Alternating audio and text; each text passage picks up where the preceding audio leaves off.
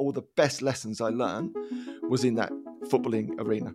It served me in every single career since, because it's the same skills you need. You need that resilience. You need a bit of a thick skin. You need to be able to bounce back. You need discipline. You need teamwork. Like, these are all It's going to be rejection, yeah. Exactly. Disappointment, the ability to bounce back. They're all the things that employers are looking for, because they are those core skills, I think, of achieving anything in either the business world, entrepreneurial world, or in life in general. That was Andy Ramage, a former professional footballer turned entrepreneur, mentor and advocate for an alcohol-free lifestyle. Welcome to another episode of Chapters. I'm Craig Walsh, and today we have Andy Ramage as a guest on the podcast. I myself have benefited from Andy's alcohol-free lifestyle, so I was really eager to speak with Andy about the One Year No Beer movement, and as well as his new Dry app that he's brought out. We speak a lot about athlete transition, cover a range of themes from his journey as a footballer and the challenges that athletes face when transitioning to life after sport. So thanks for Andy being on the podcast. He spoke so well about athlete transition and how he sees it as an exciting part of someone's career. They're just getting started, as he says. So here we go. Did you find there was a pressure of drinking in football whilst you were playing football? I guess there was and there wasn't.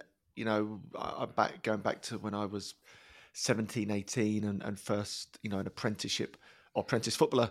And we would all drink at weekends. That's what we did, right? After the games, we'd all go out and socialise. And you know what? At that stage of my life, I enjoyed it. I enjoyed every minute of it. I'm not going to say that I didn't. I think there was more pressure on some of the other lads, probably put by people like myself that maybe seemed to be leading the charge, let's say that much. But no, there wasn't any pressure outside of the usual Saturday night, let's go out, we've played hard, let's celebrate together. There certainly wasn't any pressure during the week to drink. And in fact, our lives were really very much about football and trying to be the best that we could be. And I think we inherently realised that alcohol, getting too, drunk or whatever on a Saturday or a Sunday would affect how we performed on a Monday.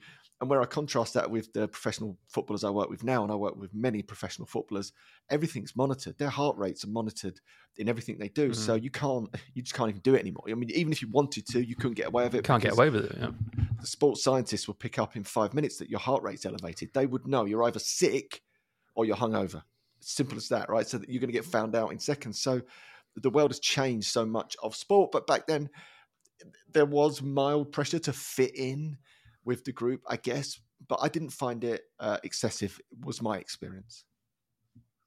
And just tell us a little bit about your footballing career. Obviously, it was cut short earlier than you wanted it to be.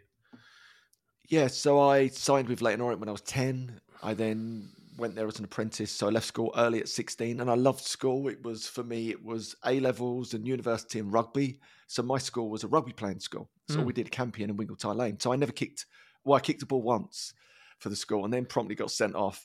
But we didn't really have a football team. We just had a rugby team. So all the footballers ended up being the rugby players. And I loved it. I loved rugby as a sport. And had I, stayed with it, I think I could have achieved a decent level of rugby, let's say, degrees. That was one path, or it was cut that short and go and follow the dream to become a footballer at 16, which I did. And I arrived in that man's world, which it was, right? Everyone's in competition at that stage, whether you're 16 or you're in the first team and you're 25, and realised really, really quickly I was miles behind. I was miles behind technically.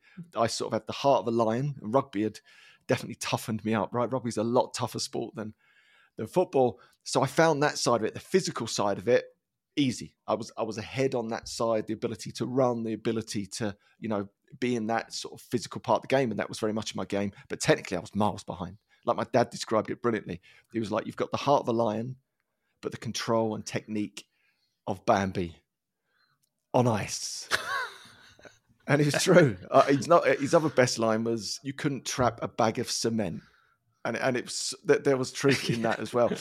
So I had to really think a bit differently, act differently. I started to read books. I wouldn't say many young professional footballers at that stage were reading books, biographies, anything I could get my hand on. I had to figure this thing out. I started to train differently. I started to train when everyone else went home. I'd come back and go to my local park. I was technically a professional footballer, going over the local park with my brother, getting him to go in goal so I could practice. And then sort of against the odds, I did actually, make my way into first team, played first team football, scored in the Football League, which was my total dream, boyhood dream, 1 goal. Just when it was getting exciting, about sort of 19, really, I got an injury it was a nothing injury, but more or less finished my career at that stage. What kind of injury was it? It was just basically a torn cartilage, but naively, I didn't really tell anyone. I just kept playing, and I think this is, again, indicative of many athletes, right? You're just making progress. You don't want anyone to know. I don't want to get dropped. It was really naive on my part, and I played with that injury for a whole season, basically. So by the time I finally got it operated on, I'd then torn all the cartilage and then damaged all the bones. So I basically ended my own career, really. I mean, I limped along. I went out to Ireland, loved it out there. Had the time of my life. Went and played football out in Ireland. But my sort of proper professional career was over. I couldn't train like I used to be able to train. I couldn't run, and that was my game. So I knew my playing days were limited. But that was then I stepped into a new arena, living out in Ireland with new social friends, and I fell in love with Ireland, and the drinking, let's say, was definitely a big part of my life over there than it was in the UK. Absolutely. And that goes into, I suppose, your new your career after football is when you changed industry. Yeah, exactly. So basically around 23, I think my playing days were over. That was it, finished, even though I'd say I limped around the Irish League for a little while, which was a beautiful experience, but football-wise, it was finished. And then I went into IT because I didn't know what else to do. Luckily, when I was at Coleraine, I fell into the job centre one day and just said, look, this is part-time football. I'm used to playing professional football. Like, what do I do in my days? Is there anything I can do? And they spoke about the University of Ulster, which was in Coleraine. I said, well, yeah, like what courses have they got? And luckily there was this HND in informatics. Remember it? And she went, but the course starts tomorrow, so you'll never get on the course. But look, let me just try anyway. I sort of half know the guy that runs it, a guy called Martin McKinney. And she phones him up. She holds the phone. Of course you do. Yeah. She holds the phone and looks at me and says, oh, he said you played really well last night. I was like, yeah. She went, and he says, go down and see him, and he'll sort you out. So he's brilliant, a lovely, lovely man. Got me on this course. So I did this HND in informatics, which I loved for 2 years whilst playing football. That led me to Dublin, into the world of IT. It wasn't for me, I'll tell you that much. But it was a start into something. But I was lost, classic football loss. What do you do when you've had your meaning and purpose mapped out for you from the age of 10? And there was no advice. There was nothing, right? It's just this void. It's gone. The PFA, though, I will interject that because now I'm back with the PFA, training many of their top athletes as part of their business school. The PFA were brilliant to me around that time because I got in touch with them. I'd run up a little credit card bill, nothing substantial, but I thought I was going to get another contract. It didn't materialize. I wrote to the PFA. Someone recommended it. I think it was my PFA rep, and the PFA, Professional Football Association, they wiped that credit card clear for me. No questions asked. And it wasn't a lot of money, but it was a lot for me at the time. It made a huge difference to me. And I've never forgot it. And I've always vowed to give back. And now it's pretty cool that I get to tell that story now through the business school when I'm training some of the best athletes in the world at the moment, which is pretty cool. Yeah. So I go on this IT journey. That's not for me. I meet my now wife over in Ireland.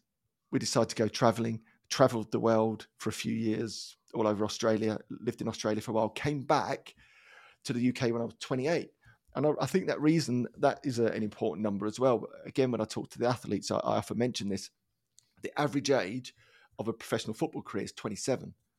So I didn't arrive back in London till I was 28. And I was still a bit lost, and we were just wandering, and I had the shirt on my back. That was it. So my professional career, in terms of the city career, didn't begin till 28, which is over the average age of most footballers. And that was the message I was trying to get across. You're just warming up. Yeah. At 28. You're so young. A lot of these guys think that's it, and girls now. Oh, that's it. My life's over. I'm never going to earn that money again. And it's that sort of doom and gloom, depression, bankruptcy, divorce. We see it so ubiquitous within sport, a massive accelerated rates over the general population, which is something I'm passionate about trying to combat. And then I started into the world of broking, only by fluke again, because my brother happened to have become one of the biggest traders in the crude oil market at that stage for a company called BP. He got me a job basically on the floor, which is the guys in the bright jacket. And so began this new career in the world of broking, and I loved it. It was electric. It was fast paced. There was even the odd sending off in the truth of it. It reminded me of football in many ways. And it was a lot of lads that you had to be tough. It's a tough environment. And for me as a ginger footballer who wasn't very good, let's just say I'd had my fair share of abuse from home and away fans. And you know how to handle it. So I'd quite a thick skin. Yeah, exactly. Going into that environment. And I say this to our athletes all the time. The skills that I learn as a professional footballer are the same skills that have served me my entire life. All the best lessons I learned was in that footballing arena. It served me in every single career since, because it's the same skills you need. You need that resilience. You need a bit of a thick skin. You need to be able to bounce back. It's going to be rejection. Yeah. You need teamwork. Like, these are all the things. Exactly. Disappointment, the ability to bounce back. They're all the things that employers are looking for, because they are those core skills, I think, of achieving anything in either the business world, entrepreneurial world, or in life in general. So I excelled in that environment really quickly. Fast forward 10 years, I'd grown a big broking franchise, had offices in Singapore, Houston, New York, London. And I'd sort of made it, I guess, by that technical yardstick of income that we would often measure ourselves by. But I had one of those, I guess, epiphany moments of mid to late 30s thinking, is this it? Is this it? I've got the car, got the house, got all the stuff that I thought I needed, but I actually wasn't happy. Yeah. I was 3 stone, 42 pounds heavier than I am now. I hadn't exercised properly in probably the best part of 15 years, drinking too much, stressed out all the time, maxed out all the time, no time for my loved ones. Life just felt a bit dull, a bit grey, in truth. Yet the conventional wisdom would have told me I should have been blissfully happy at that stage, only I wasn't. So it was a bit of a wake-up call in many ways for me to sort of take stock and really reflect and review where my life was heading. And in that evaluation, I looked around at those other brokers more successful than me, and I just saw more of the same: broken bodies, broken minds, estranged families, all the things that I didn't aspire to. So I quit. I quit that job, with the view to maybe, run off and find myself. But then I thought, no, I'm going to double back and stay in that industry, but I'm going to come back and do it in my own way, in a healthy way that's good for me and good for the people that come and work with me. And that's exactly what I did. And that's kickstarted this whole new adventure then. But what I do find interesting is that when you became a broker, and then is it Seneca, the name of your, is it almost like a brokerage consulting company? Yeah, I sort of do a lot on the various businesses and umbrellas, but some of it is consulting at brokers at a high level. Then I go out and work for the likes of the PFA and lecture there, which I love. I train coaches. The big thing really what I do is train executive coaches, because that's what changed my life. I didn't put that bit into the story, but 12 years ago, I trained with a guy called John Grinder, who's the co-founder of NLP, because around that epiphany moment where I sort of stopped the story, as it were, I trained as an executive coach, really to understand how my own brain worked, really to think about what I wanted to do with my life and how I was going to do broking very differently.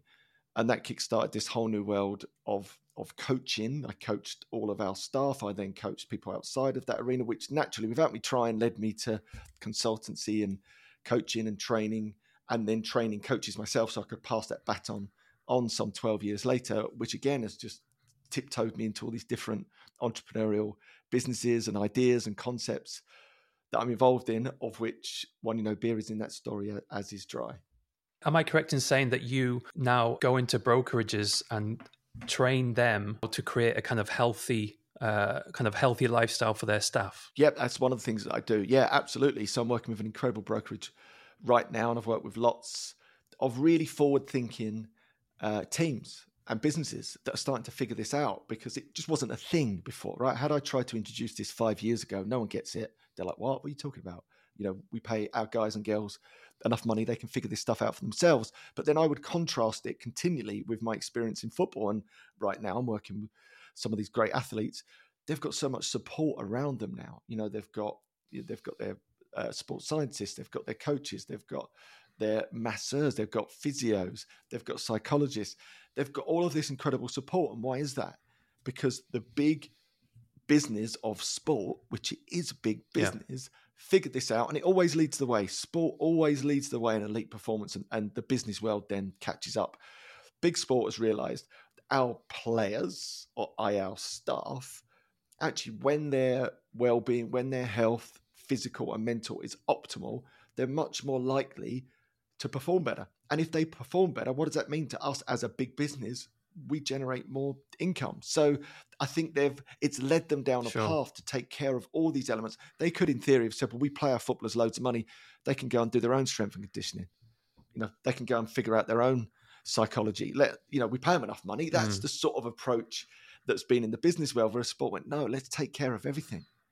And that's what I'm trying to bring in, that mindset, that mentality to these elite. And I've started at the elite end because that's where I spent a lot of time, i.e. broking, trading, because there's the income to support individuals, and there's certain individuals within those firms that generate significant revenue. And I would argue the big business of broking, the big business of trading is bigger than football, because the brokers have much longer careers and they're capable of consistently generating extreme amounts of money. Therefore, why not treat them like athletes?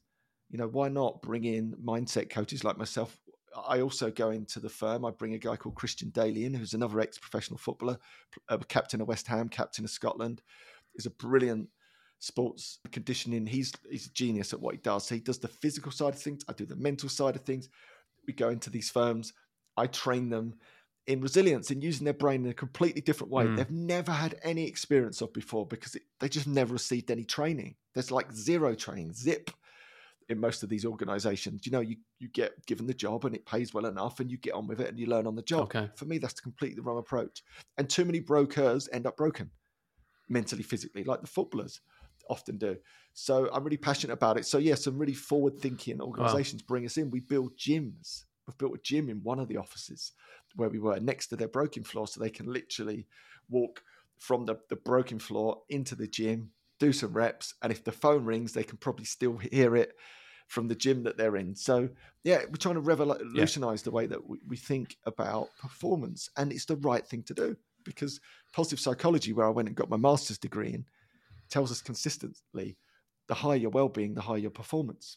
Like, what we haven't understood for so long is we think, when people perform well, then they'll be happy. But the barrier to them performing well very often is the fact that they're not particularly happy.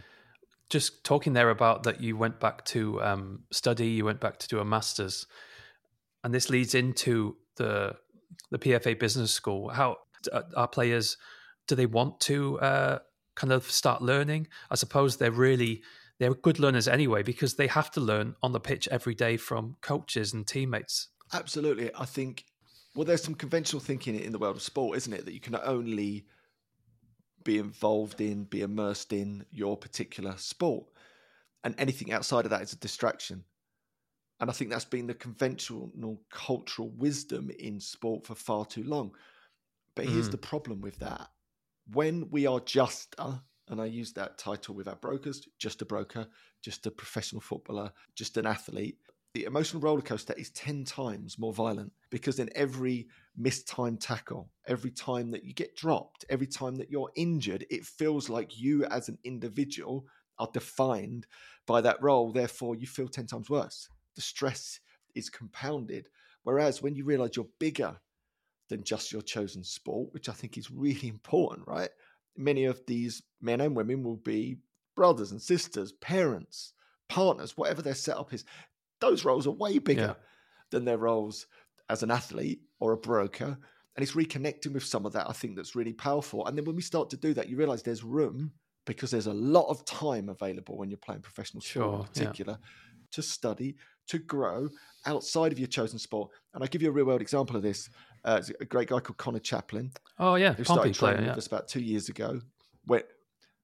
Ex-Pompey player. He's at Ipswich he wasn't now. Pompey, he's now Ipswich. That's right. And he started training with us. So I'm also involved in another business called the Empower Sports Education Academy, where we take, again, footballers, predominantly professional athletes, and get them ready for their careers after their playing days, even though they're still playing, which I think is a really skillful thing to do. Connor came along amongst many other great athletes.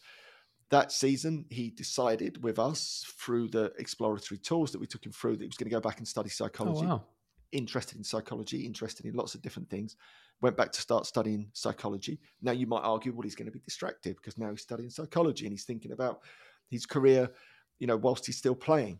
That year, Connor won the PFA Footballers of the Year. He's smashing it at Ipswich, Division 1. They got promoted. This year, they're top of the league. Look at Ipswich right now. Look favourites to come into the Premiership. Amazing. That's 2 divisions in 2 years. Yet one of their star players, who's been their absolute star player, came to us and now he's studying. Yeah, amazing. Like, this is the point. It's that conventional wisdom that holds too many sports people back, which we're trying to break down because they're hungry for it. And if you think about it, right, there's barely a sports person in the land that won't need a second career. 100%, yeah. Like, they all will, right? Because, like, it's very rare. Okay, there are some sports that you can do masters, i.e. like golfing and whatnot, that might keep the income coming potentially. But by and large, most athletes will need a second career. Even the Premiership guys that earn an absolute fortune, they still end up bankrupt. Most of them. That is what. Christian Daly, for example, will need a second career because he played at a top level for years and years for West Ham, Scotland. He played there for years, and he still knows, I need to keep going after my football career finishes. Totally, and you can't. What I'm saying, like, irrelevant of income. Let's just say you've got enough money to get you by, and you've made some good investments, which some do, some don't. You can't sit on your arse doing nothing. Like we are meaning-seeking creatures. We need to show up and contribute. You can't sit around playing Xbox or even golf do you know what I mean? It's not going to light you up. And you think you're 28 years old or 30 years old. You might have another 70 years left on this planet. So my point being, it doesn't matter who you are or where you are, you're going to need another career. So the sooner you start thinking about this stuff, the better. But not in a negative way. I'm trying to plan for this thing because I don't believe that I'm going to be successful. In a really positive way, this will make me more successful. It's another string to the bow, isn't it? See some of the greatest athletes, they're so well-rounded. Exactly. And that's the big point. So what I've seen through the PFA Business School, and I've probably trained about 100 different footballers at this stage, again, past and present, every single league, from the real international heroes to Division 3, and they're all hungry for it, right? But here's a big thing. I feel quite sad for many of our athletes, which is a really strange thing that's come over me in the last few years, where most people would dream of being that person they see on the pitch or on the track. I'm actually becoming a bit sad for so many of these athletes because they are lost. When their career comes to an end, they are lost. Mentally, physically lost. They don't really get any support. Everyone disappears. That fan base is quick to forget. Agents, potentially. And they're just sort of left as this, like, once were a hero. Yeah, the agents disappear, right? Like lightning. We see that a lot. And actually, what we're trying to do is get them really excited about their life after sport. In fact, their life after sport could be 10 times more rewarding, 10 times more meaningful, and 10 times more economical with a bit of skill, as opposed to, oh, well, that's it, I give up. What's the point? I'm never going to earn that kind of money again. My life's over. I'm never going to reach those highs. Yes, you can. You can just reach it in different ways, more meaningful ways. That's the big message, really, I'm trying to get across. And so obviously the work you've been doing with the PFA Business School, when did you contact them? Did they contact you? How did that come around? A bit of a mixture. Because of the work I was doing through the Empower Sports Education Academy, we were already doing something similar, and the business school was only just started this year. So we were sort of ahead of the game, as it were. Yeah, Alejandro, who's a great guy. So we were talking to them about what we were already doing, because there wasn't a thing, and they were very much, look, we're about to start this. You'd be perfect for it. Why don't you come in and be a part of the business school as well? So it's one of those nice organic things, but which has been a blessing for me, again, because I get to now go into that environment, give back, share my story, get them excited about their learning, talk about growth mindset, all those great things, and get them in that state of, this is an exciting adventure. This is a learning adventure that, could lead me into this place of meaning. Yeah, absolutely. And you talk a lot about, I read on LinkedIn that you said about network is your net worth. And it's something I've come to really realize is that you do have to get out there. You have to get out of this kind of safe zone, don't you? And maybe as footballers, you live in this bubble. Any athletes as well, but especially footballers, you might live in this bubble, and getting out into your network to really create contacts, isn't it? Yeah, and that was something that frustrates me. So, having had that unique experience of being a footballer, achieving a relative amount of success in the professional business world, and then stepping into entrepreneurship, I've had this nice broad brush at most careers. And what I found in entrepreneurship that didn't exist in professional business and didn't really exist in sport was this networking. It's brilliant in entrepreneurship. You know, you can book yourself on a mastermind. You can get in you have to pay for these things, and rightly so, but you get in a room with these incredible entrepreneurs and you learn from these entrepreneurs that are doing the very thing that you want to do at a much higher level, and it just accelerates your learning. I don't see that in business, and I certainly don't see it in sport. And for me, that was a frustration because most of these athletes, especially in the football arena, are very working class lads and lasses, right? Guys and girls. What happens is they've been playing life at this elite level, surrounded by elite people at what they do. Let's just say they get injured or their career comes to an end, right? And it's over very quickly, very often through injury or very quickly through retirement. And of course, their network starts to disappear around their eyes. And then what happens to most of those guys and girls?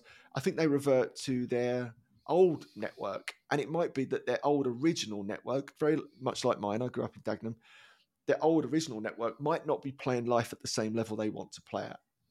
You know, and Jim Rohn talks about this. We become the average of the 5 people we spend most time with. And you don't know what you don't know. So most of these guys and girls, I've got no idea at the opportunity that is waiting for them. No idea, because they don't know what they don't know. And they might not organically have the network.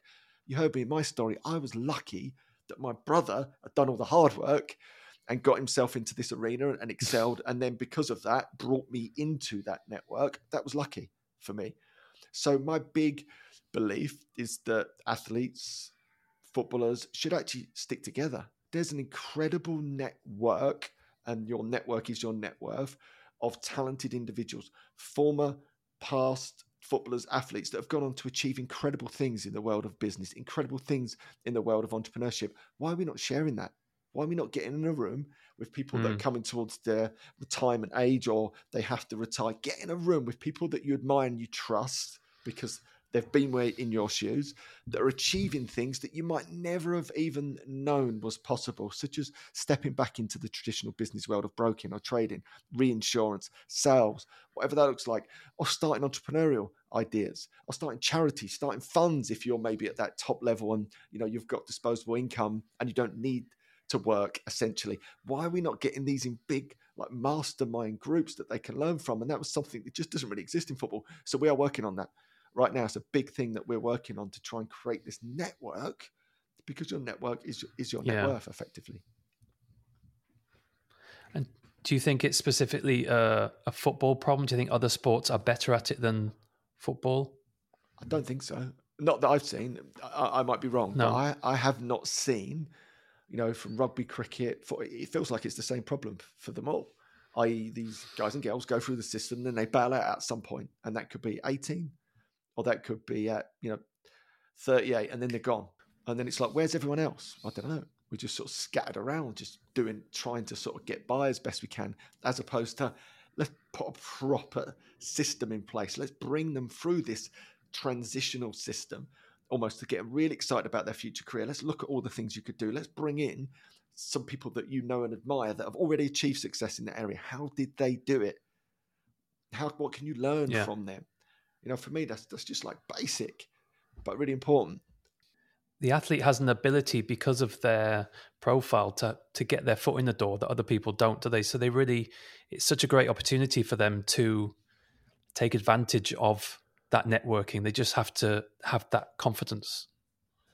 And that's what it is. It's mindset, and it's hard because you think, let's just say you've been an athlete at the top of your game and then you've got to start again, effectively. You've got to knock on the door of a business or an entrepreneur and say, hi, my name's so-and-so, and they might know exactly who you are. And you're almost saying, I've got to start again. I've got to start at the bottom. You can imagine the mindset around that. People then talk themselves out of it because they don't want to look silly. They don't want to look small. they've been used to this certain type of stature. So a lot of Don't the want the work that we rejection. do, yeah, exactly, is actually getting them in the frame of mind that everything is learning. There's no such thing as failure. So we talk about growth mindset a lot. I touched on that earlier, right? Every master was once a disaster. You've achieved mastery in one area of your life. Now you've got lots of time to achieve mastery in other areas of your life, but you might need to start towards the bottom to build your way up. But it's the same set of skills. But you can't get there if you don't start. You can't get there if you hide and you run away and you want to stay small in your comfort bubble, which might be your particularly chosen sport, rather than having the courage to get outside of it and learn through failure and setbacks, just like you did with football or just like you did in your athletic career. That's the secret to it. So this is part of the problem. That work needs to be done as well, right? We need to get right into the sort of the psyche and the mind of our athletes and train them mentally to step into these new arenas, because without that training, I think too many of them are fearful of looking silly or failing. So they stay small, they stay stuck. And then they stay stuck in that bubble that doesn't serve them anymore. The work is not there. And then they perform many of these stats that we see. When the footballers do this course, the girls and boys will pass this information down to former teammates and go, "This was great. I learned so much. You should, they're going to pass this opportunity down to friends and say, no, don't look at it as a football's finishing. Look at it as this is a brand new start."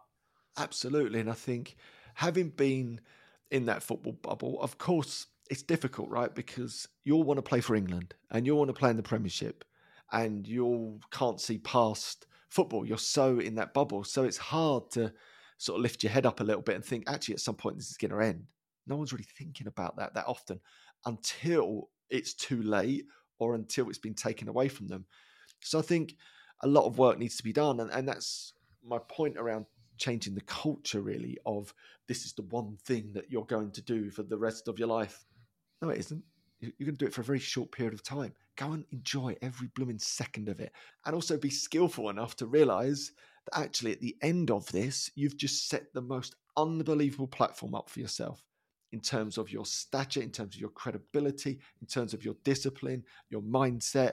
Let's leverage that into this next career, whatever that looks like for you. Let's get prepared way in advance. I mean, some of the guys we coach and train are like early 20s. That's the sort of level that I think we should be doing this at. Yeah. I'm so happy for Connor if that works out, because I'm a Pompey fan myself and I remember him making his debut. So I'm really delighted that he's doing so well at Ipswich, but also he's clearly intelligent enough to see I'm going to do something after as well that's going to, and maybe it won't be down the lines of psychology, but it was just the fact that he's taken some kind of course. He'll know I can do it again in a different field, or I can get involved in a different sector. Absolutely. And I also do it with a guy called Mark Kelly, who you might know from Pompey. He's the owner of Empower Sports, the education part of it, which is really cool. He played for Ireland. Pompey legend. Yeah, whose career was ended age 17. He was tipped to be the next George Best. I mean, massive career. Tim Breaker basically chopped him in half on the AstroTurf, and that was the end of his like career, which had so much potential. So he's been passionate about this area for a long while. Hence, me and him played together at one point. So yeah, we were great friends. In Ireland, okay. I got involved in that. Yeah, which was lovely. It's quite a new venture by the PFA. What's been the feedback so far? I think the feedback's been, it should have been in football 20 years ago, is the feedback. Maheta has come in now as the new CEO of the PFA, and he's shaking things up, and rightly so. I think there's been a lot of criticism from within football that it felt like not enough was being done. And it really feels like these things are starting to happen now. And I think the business school is a brilliant sign of that. And you see the athletes in there that they're loving it, and what's important for them, again, they can step into this environment and be surrounded by people they know, like, and trust, because it is still a bit of a football bubble, which I think eases them into it rather than having to go to the local night school or university whilst they're playing. And it just makes it a bit more awkward and a bit more messy. So for these guys, this sort of safe environment, safe arena to learn and like be vulnerable to learn, I think it's an incredible thing. It's only going to grow from strength to strength. It's a brilliant initiative. So I just want to talk a bit about the after your brokerage career, or during that, you decided you wanted to change your lifestyle, and this went on to 1 year no beer and the dry app, and you're a alcohol-free advocate. Can you just tell us a little bit about how that came around? Yeah, it was part of that epiphany moment where, I quit the job to set up the new brokerage, and in that space traveled the world, trained with some of the great thinkers of well-being. None of them mentioned alcohol, by the way. They mentioned everything else. So I experimented with fitness and meditation and nutrition, and none of these things would stick because I was consistently inconsistent because of alcohol. Whether that was a couple of drinks a week, a few more at the weekend. I defined myself as a middle lane drinker. Was I drinking too much? Absolutely. But who isn't, in those environments? So actually the last thing I decided to look at was alcohol. But when I removed it, it was just rocket fuel. It was like I'd had kryptonite in my backpack for the last 20 years and I'd just taken it out. It was just this like rush of euphoria, time, energy, consistency. And then that consistency fed back into what I just learned around nutrition and movement and meditation. So I just started to optimize everything. Lost 3 stone, 42 pounds in weight. Resting heart rate went from 68 to 42. Looked like a different person, felt like a different person. Relationships were better than ever. People said to me my broking career would probably be finished if I didn't go out and drink and entertain. But I didn't care. I just did not care what they thought. And I also realized that my broking business, I believed, would fail unless I was on point all the time. As a new business and the head of that new business, I couldn't take 2 or 3 days off due to underperformance, due to the sort of sluggishness and tiredness and couldn't quite be arsedness that was alcohol. So I removed it in the face of an industry that thought this is never going to work. And actually it was the best thing that ever happened to me. Best thing that ever happened to me personally, professionally. That business, we grew it 7 times bigger in half the time, up against the titans of the broken world. We were unheard of. Within 2 or 3 years, we were neck and neck #1 in the space, which I'm something I'm super proud of. And I know for me, that is all down to one thing as the Kickstarter to all of that was removing alcohol. Had I still been drinking, I don't reckon that business even exists, let alone still was a very successful business right now. I stepped down from it in 2019. But that led me to this beautiful realization that there's probably millions and millions of people that were like me, middle lane drinkers, that actually they weren't in that problematic stage. So they weren't like completely aware of how alcohol was affecting them, but it was affecting them, their performance. Maybe they were inconsistent, all the things I spoke about. I had anxiety that was really starting to show up in my life. For me, that was 100% down to alcohol. As soon as I removed alcohol, that went. How many people are suffering in these kinds of ways that are middle lane drinkers? Maybe I could inspire 1 or 2. So I wrote a little ebook based on a rhyme that I'd created, which was 1 year no beer. And the reason I created that rhyme, because I basically had to pretend that I was on this challenge that I made up in the early days of stopping drinking to get clients off my back a little bit and mates off my back, just to go, look, I'm doing this thing. It's like 1 year no beer. Right, yeah. Just leave me alone for a while. Just let me do it. Because otherwise they were just on me. But that's the pressure, isn't it? Absolutely. It's massive pressure. It is the only drug in the world. When you try and stop it, you get absolutely slaughtered by many people, which is ridiculous when you think about it. But it is changing. I've been at this for 10 years. So I've seen it when no one really understood it 10 years ago to really in the last 3 years. It's really starting to change with the advent of alcohol-free alternatives. But that little book got picked up by Pan Macmillan, one of the world's biggest publishers, to write a proper book, one of those real books, which we did, the 28-day alcohol-free challenge. That kickstarted the 1 year no beer movement. Okay. And then that led me, I stepped down from there in 2019 because I wanted to explore lots of other angles and opportunities, hence all the work I do in the brokerages now, but also to start another movement called Dry, DRYY. It's got an extra Y. It's an app and online, offline, alcohol-free community training platform. I absolutely love it. It's full of incredible people. And collectively between those 2 initiatives, we've inspired hundreds of thousands, if not quite comfortably into the millions now, to transform their relationship with alcohol, and something I'll be forever grateful for and proud of to be a part of that. And I'm still immersed in that world right now as a mentor, as an investor, as a trainer, as a coach, because I'm trying to really help the next wave of great alcohol-free initiatives and businesses come through to help transform this landscape. And on that note, I'm also in the process of making a documentary, which is really exciting. So that's going to be a big project for 2024. Oh, great. With a plan to launch that in Jan 2025. And that's going to all be about like a Game Changers. If anyone's watched that documentary on nutrition, like a Game Changers for alcohol free is the plan. Yeah. So we might be on the big screen. Is Rich Roll in it? He will be, yes. Oh, great. Yeah, lovely. Which is cool. Oh, that's amazing, Andy. I mean, that's really exciting. Yeah, so it's not finger wagging, you should do this, telling people off. It's like, I did this and I've got all these unbelievable results. And now I've seen hundreds of thousands of people, if not millions, do the exact same thing and get the exact same kind of results. There's got to be something in that. You know, why not just take a break and experience it for yourself with the right mindset, i.e. you're not giving something up, you're gaining all these advantages.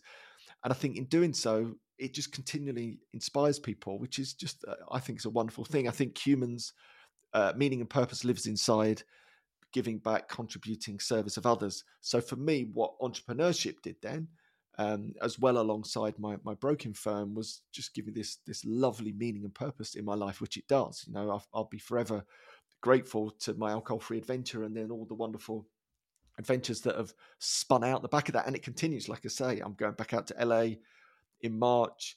We're starting to record the documentary all through 2024. Like all these lovely things are happening, right? I'm just going along for the ride and enjoying life and putting it out into the world with no big plans, no intention of doing anything with it. Same when I trained as an executive coach. I didn't plan on becoming this sort of super duper coach that goes into all these organizations and the PFA and all those things. It just sort of, I just did it because I was interested, and now, you know, here I am. And, you know, I walked away from broking, which is pretty cool to be able to do. Not many people are in the position to walk away from it. I walked away from it in around 2019, and now I run my own businesses. I can do what I do from anywhere in the world. And yeah, I feel very grateful for this adventure. I hope you enjoyed this conversation. If you did, please subscribe to the podcast and you'll be notified when new episodes come out.